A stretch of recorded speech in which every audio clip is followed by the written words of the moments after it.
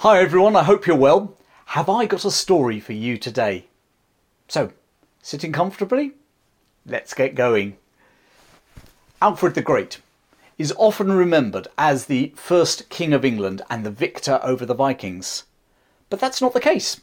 True, Alfred saved Wessex from being swallowed up by the Vikings, or more accurately, the Danish invaders. He fought back, he cleared them of his kingdom, and then he fortified Wessex so it could never be overwhelmed in the future. But when he died in 899, he was king of less than half of England. He may have referred to himself as Rex Anglorum, king of the English. But more Englishmen actually lived, and women, lived under Danish rule than they did under Alfred's rule. It was left to his descendants to create the political reality of England. And that started with his warrior son, Edward the Elder. But equally, it started with his daughter, a warrior woman in an age where women were normally kept in the background. This is the story of England's forgotten warrior queen, Aethelflaed, the Lady of the Mercians. The Anglo-Saxon invaders and settlers of the areas that we now know as England had been on the island for about 450 years by the time Alfred the Great died. And slowly over that time, their disparate tribes and communities had eventually formed 7 kingdoms, sometimes called the Heptarchy: Northumbria, East Anglia, Wessex, Sussex, Essex, Kent, and Mercia. Now, even before Alfred's time, Essex had been consumed by East Anglia, and his own kingdom, Wessex, had annexed Sussex and Kent. And then in 865, a huge Viking army arrived. Viking raiders, principally from Denmark and Norway, had been raiding Britain for about the previous 70 years. But as effectively they'd been pirates, they'd arrived, raided and gone home. The great heathen army of 865 changed everything. Within 8 years they had conquered East Anglia, most of Northumbria and half of Mercia. Having invaded Wessex, they came within a whisker of toppling Alfred himself. But with a victory at Edington, Alfred was able to drive the Danes from his kingdom, and in the ensuing peace he managed to free the western half of Mercia from their control. The Danes' puppet king disappeared from the records, and a regent, Aethelred, was put into power in western Mercia. The once mighty Mercia, which less than 100 years before had been the dominant Anglo-Saxon kingdom under the leadership of Offa, was now reduced to a rump state. And whilst Alfred did not legally control western Mercia, he was the power behind the scenes. And this was no more apparent than when a regent, rather than a king, was placed in charge of Mercia. There was only going to be one Anglo-Saxon king from now on: Alfred. Despite being drawn from the royal dynasty of Mercia, Aethelred, the regent, was never proclaimed or crowned king. To tie the two kingdoms together, Aethelred married Alfred the Great's daughter, Aethelflaed. Gosh, it gets confusing, doesn't it? Now, you might be starting to get confused with this seamlessly endless number of royal characters in Anglo-Saxon history whose names begin with Athel. So let me just pause. Athel in Anglo-Saxon basically meant good or noble. So not surprisingly, many members of the royal dynasties were christened with Athel at the beginning of their name. So for instance, Aethelred is noble counsel, Aethelred. Likewise, his wife and Alfred's eldest daughter, Aethelflaed, noble beauty. Athel was noble, Flaed beauty, so noble beauty. Anyway, where were we? Oh yeah, Aethelred, lord of or regent of Mercia, marries Aethelflaed of Wessex. Aethelflaed was the oldest of Alfred's children, born in about 870, about a year before he came to the throne. Interestingly, her mother was, Alfred's wife, was the daughter of the Mercian Earl of the Gaini tribe in Mercia. Mercia was a collection of Anglian tribes, some of whom kept their ancient identity, such as the Hawissa around the Severn Valley and the Gaini around the modern-day Gainsborough in Lincolnshire. Gainsborough means basically the stronghold of the Gaini folk. So, in one way, Aethelflaed was sort of coming home, and certainly she was well received and respected by the Mercian nobility. Aethelflaed and her husband, appear in the Bernard Cornwell's Last Kingdom stories, where Aethelred is painted as a bit of a bully and an unloving husband. This seems to be quite a lot of literary licence by Bernard Cornwell, as the evidence we do have seems to that they work very closely with each other, very often witnessing charters together, which is unheard of down in Wessex. Not a lot is known about his background, or when he was born, but the Aethel part of his name suggests he definitely was descended from the Mercian royal family somewhere. In 881 he was elevated to this role of Lord of Mercia, very much with Alfred's blessing. Around this time he led a Mercian army into the British kingdom of Gwynedd, but was defeated. And sometime in the 880s he married Alfred's daughter. By the time Alfred died in 899, Aethelred had been conducting military campaigns alongside Alfred's son and heir apparent, Edward. Together they had destroyed a Danish army and fleet at Benfleet in Essex. When Alfred died in October 899, he was succeeded by his son and heir, Edward, Aethelflaed's younger brother. Alfred had come to the throne back when his brother died in the early 870s. The Council of Noblemen, the Witan, had elected him over the dead king's infant sons. At the time, the great heathen army were rampaging through England and they really wanted an adult on the throne of Wessex. You know, we were just talking about the name Athel. Well, it also formed the basis of another Anglo-Saxon title, Atheling. And Atheling was someone who was from the royal family and was in line of succession. Traditionally, it was not automatic that a son inherited an Anglo-Saxon throne from his father. Anyone, well, any man, who was a member of the royal family, an Atheling, could be elected. So whilst sons very often did inherit, it wasn't always a foregone conclusion. Having been elected back in the early 870s, elected king, Alfred had every intention of keeping it in his immediate family, and no other Aethelings would be allowed would get into a position where they could challenge that. So consequently, he gave huge land grants to his son Edward and measly grants to his two nephews. This wasn't merely a slight. It was important because it gave Edward the wealth to effectively buy support at the Witan when that vote came around as to who would be the next king after Alfred. And so it was that Edward, soon to be called Edward the Elder, was elected king upon Alfred's death. And one of Alfred's nephews, Aethelflaed, was not best pleased. As son of Alfred's older brother, Aethelflaed was actually the most senior Aetheling in Wessex, and he believed he had as much right, if not more right, to his father's kingdom than Alfred's son did. And so Aethelflaed rose in rebellion. With armed supporters, he seized the Dorset town of Wimborne Minster, declaring he would either be king or he would die there. However, upon the arrival of Edward with a sizable army, and don't forget Edward knew how to fight, he had duffed in the Danes at Benfleet, Aethelflaed slipped out under the cover of darkness and fled as fast as he could to the Norse-controlled Northumbria. In 902, Aethelflaed, 3 years after Edward effectively became king, Aethelflaed moved down to East Anglia, and with a combined sort of force of East Anglian and Northumbrians, he invaded and he ravaged parts of Mercia and North Wessex. A furious Edward retaliated by invading East Anglia and roughing up the local Danes as a sort of a punishment. And having done that, he decided to withdraw. However, the men of Kent, who were in his army, for some reason decided they'd disobey him, and they sought out and fought Aethelflaed in a battle at a place called Home, which they think is probably near modern-day Biggleswade. The men of Kent suffered horrendous casualties in this battle, but in the fighting, Aethelflaed, the pretender to the crown of Wessex, was killed, and Edward was effectively secure on his throne. It was around this time that Aethelred, Lord of Mercia, seems to have become incapacitated. No one knows whether it was a battle injury or another illness, but for the remaining 10 years of his life, Aethelflaed, his wife, was the de facto ruler of Mercia. And we know that she was in effective control in 902 because Norse Vikings, escaping a civil war in their settlement in Dublin in Ireland, specifically requested to Aethelflaed that she grant them land in Cheshire.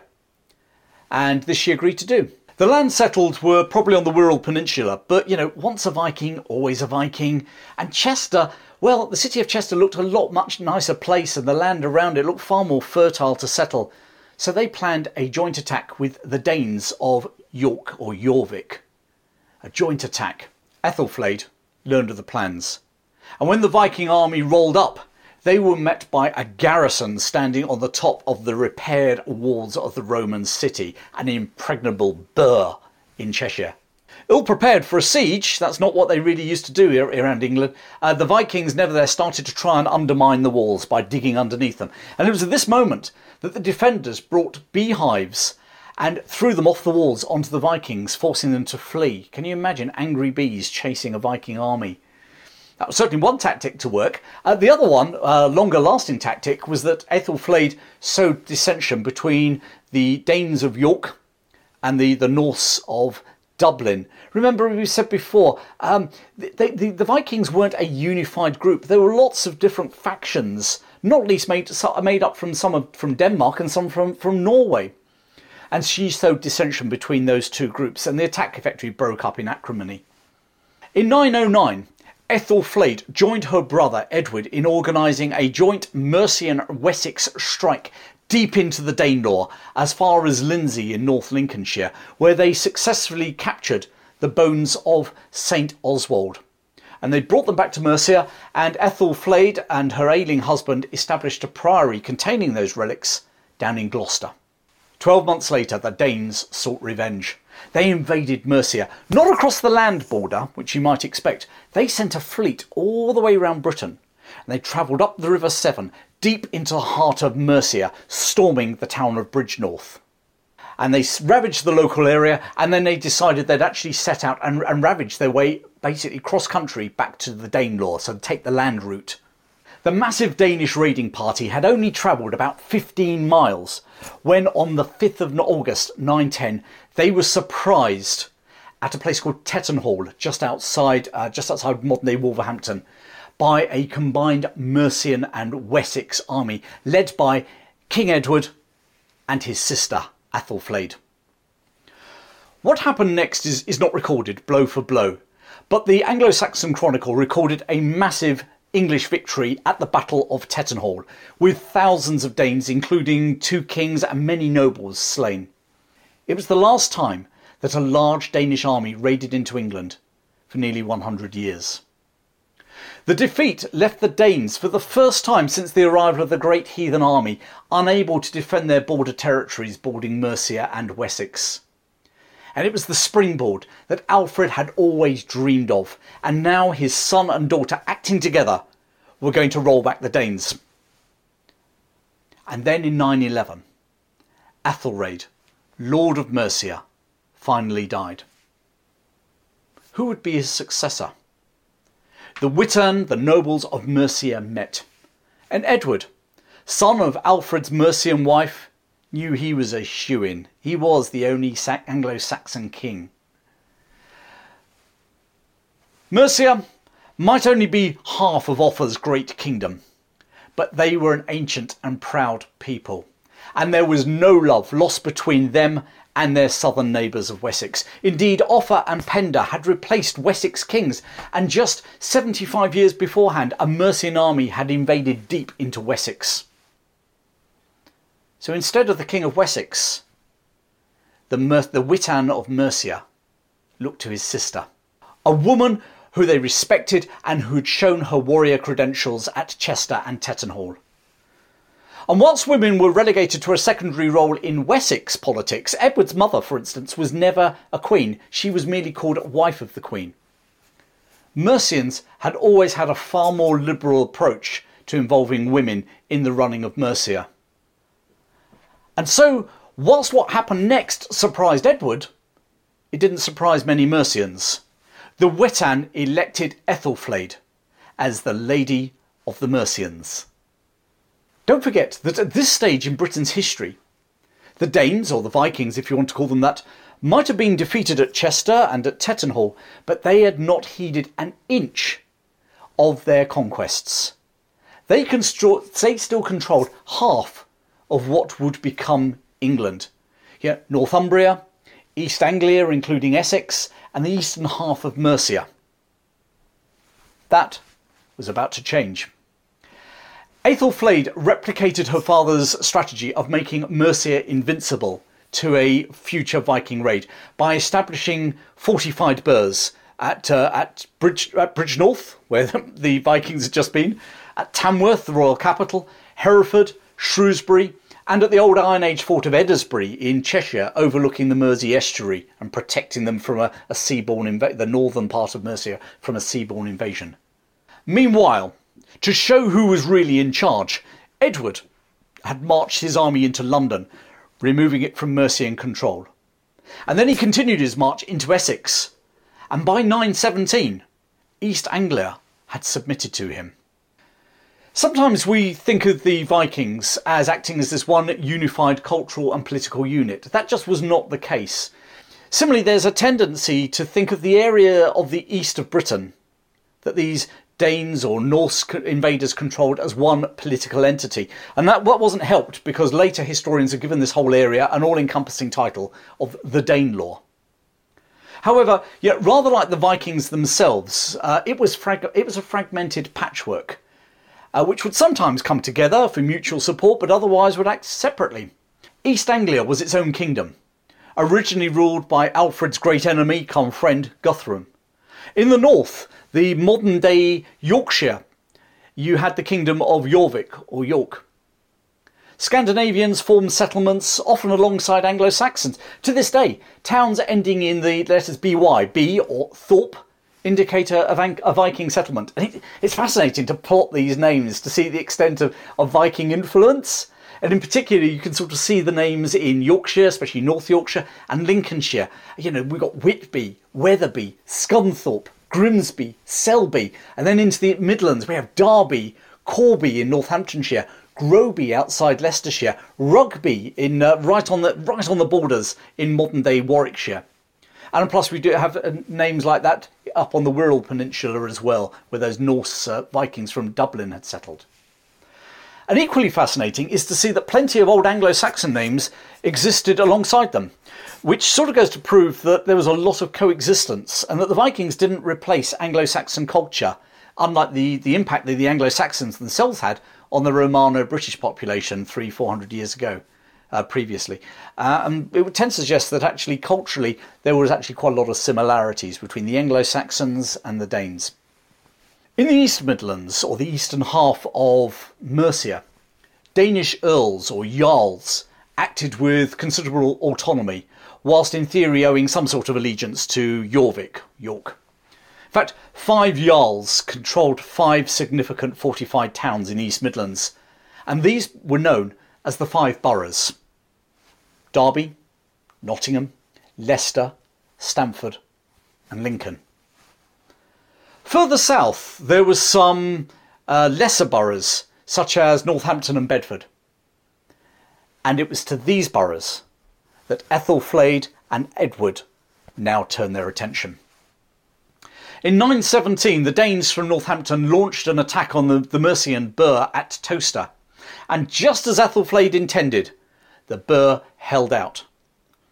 With Danish forces focusing their energies on Towcester, Aethelflaed now struck in the north, storming the Danish borough of Derby. Meanwhile, Edward attacked from the south, seizing Northampton. And early the following year, 918, another one of the 5 boroughs, Leicester, surrendered without a fight to Aethelflaed, Lady of the Mercians. Meanwhile, Stamford similarly submitted to Edward, and then he successfully assaulted Nottingham.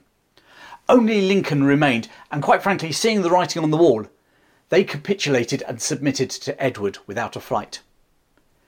In a year, Alfred's children had taken back all of Guthrum's old kingdom of East Anglia, and all of the Mercian conquests of the great heathen army.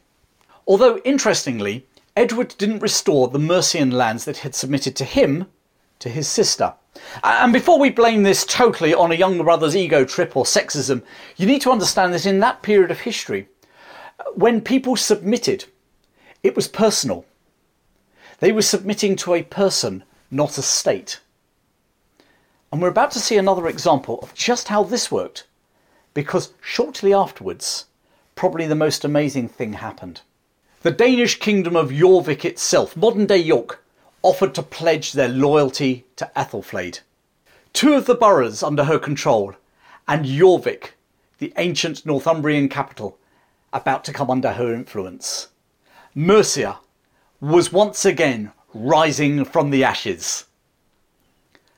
And then on the 12th of June, 918, Aethelflaed, Lady of the Mercians, died.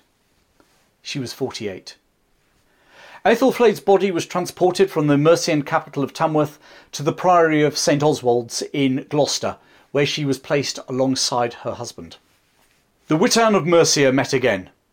Now was Edward's moment. Yet once more, the Mercian Witan ignored him, and they proclaimed Aethelflaed's daughter, Aethelflaed, Lady of Mercia. But Lady Aethelflaed was not a queen. She was the Lady of Mercia. And that technicality was really important. There were probably enough Mercian nobles who either thought that they should have a man, or that Edward had earned the right to be their lord, that they stood aside when in December that year the King of Wessex rode to Tamworth, the Mercian capital, with an armed escort, and packed Aethelflaed, Lady of Mercia, off to a monastery in Wessex. And then he took over the reins of government. The kingdom of Penda and a mighty offer was no more. Three British kingdoms in Wales, who previously acknowledged Aethelflaed as their overlord, now acknowledged Edward's paramountcy. The Danes of Jorvik, however, refused. They had been willing to pledge their personal loyalty to Aethelflaed of Mercia, but not to Edward of Wessex. Within 12 months, a coup in Jorvik by a rival Norse Vikings from Dublin put pay to any peace overtures there might have been.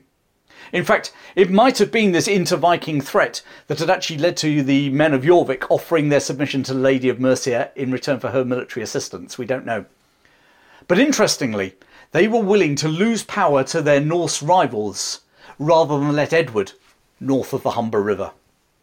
And whilst Edward had annexed Mercia, not everyone in the former kingdom was happy. And in 924, up in the very northern edges of his new domain, in Cheshire and Chester and Manchester, a rebellion suddenly broke out, supported by warriors from the neighbouring British kingdom of Gwynedd. Edward marched his army from Wessex north and squashed the last flames of an independent Mercia. Edward now controlled all of England south of the Humber. No Anglo-Saxon king had ever held direct control over this vast area. Not Raedwald of East Anglia, not Edwin of Northumbria, nor any of the other Bretwalders, nor the pagan Penda, nor Offa of Mercia, not even Alfred the Great himself. After all the dreams and struggles, England was about to become a reality. Not bad, seeing as that just 50 years before, Edward's own father, Alfred, had been hiding for his life in the marshlands of Somerset as Vikings marauded their way through Wessex. Edward went to his royal manor at Farndon, on the River Dee, about 10 miles south of Chester, for a bit of well-earned rest after all this empire building. And there, in 924, he died. Once again, the English project was put on ice. It was left to his descendants to complete his task. As they did so, it was the family line stretching back to Alfred the Great through Edward that basks in the glory. And Aethelflaed, Lady of the Mercians, disappears from view, almost airbrushed out of history. Certainly airbrushed from the Anglo-Saxon Chronicle, which merely refers to her not as the Lady of the Mercians, but as sister of King Edward. That's her position in life. Maybe that was political. You know, the idea of the Anglo-Saxon Chronicle, don't forget, was to create this, an Anglekin, an English folk. So a united people. So any reminders to the Mercians that actually they could do quite nicely without any help from Wessex wasn't really in the script, was it? Maybe it was ego. You know, Edward the Elder couldn't share the limelight with anyone, even his sister. Maybe it was sexist. A woman ruling and being a warrior queen was an anathema, especially in Wessex, and also to the male monks writing the Chronicle. Whilst the Anglo-Saxon Chronicle brushes over Aethelflaed's contribution to the unification of England, the Irish and Welsh annals refer to her as a queen, and the Annals of Ulster refer to her as, quote, the renowned Saxon queen. That's how outsiders saw her. But maybe the best description is from a document called the Mercian Register, where Aethelflaed is simply called the Lady of the Mercians. Victor at Tettenhall, conqueror of Derby and Leicester, receiver of the submission of the Vikings at Jorvik. And here's one last little tasty fact for you. In the long story of England's history, when Aethelflaed was succeeded by her daughter, it is the only time in the history of the British monarchy that rule has passed from a mother to a daughter. Ever. It's never been repeated since. Join me next time as we continue to see the descendants of Alfred the Great seek to fulfil his dream. But first, they finally need to overcome those Danes, who had no intention of going quietly into the night. But at the end of it all, a new country will be born. England.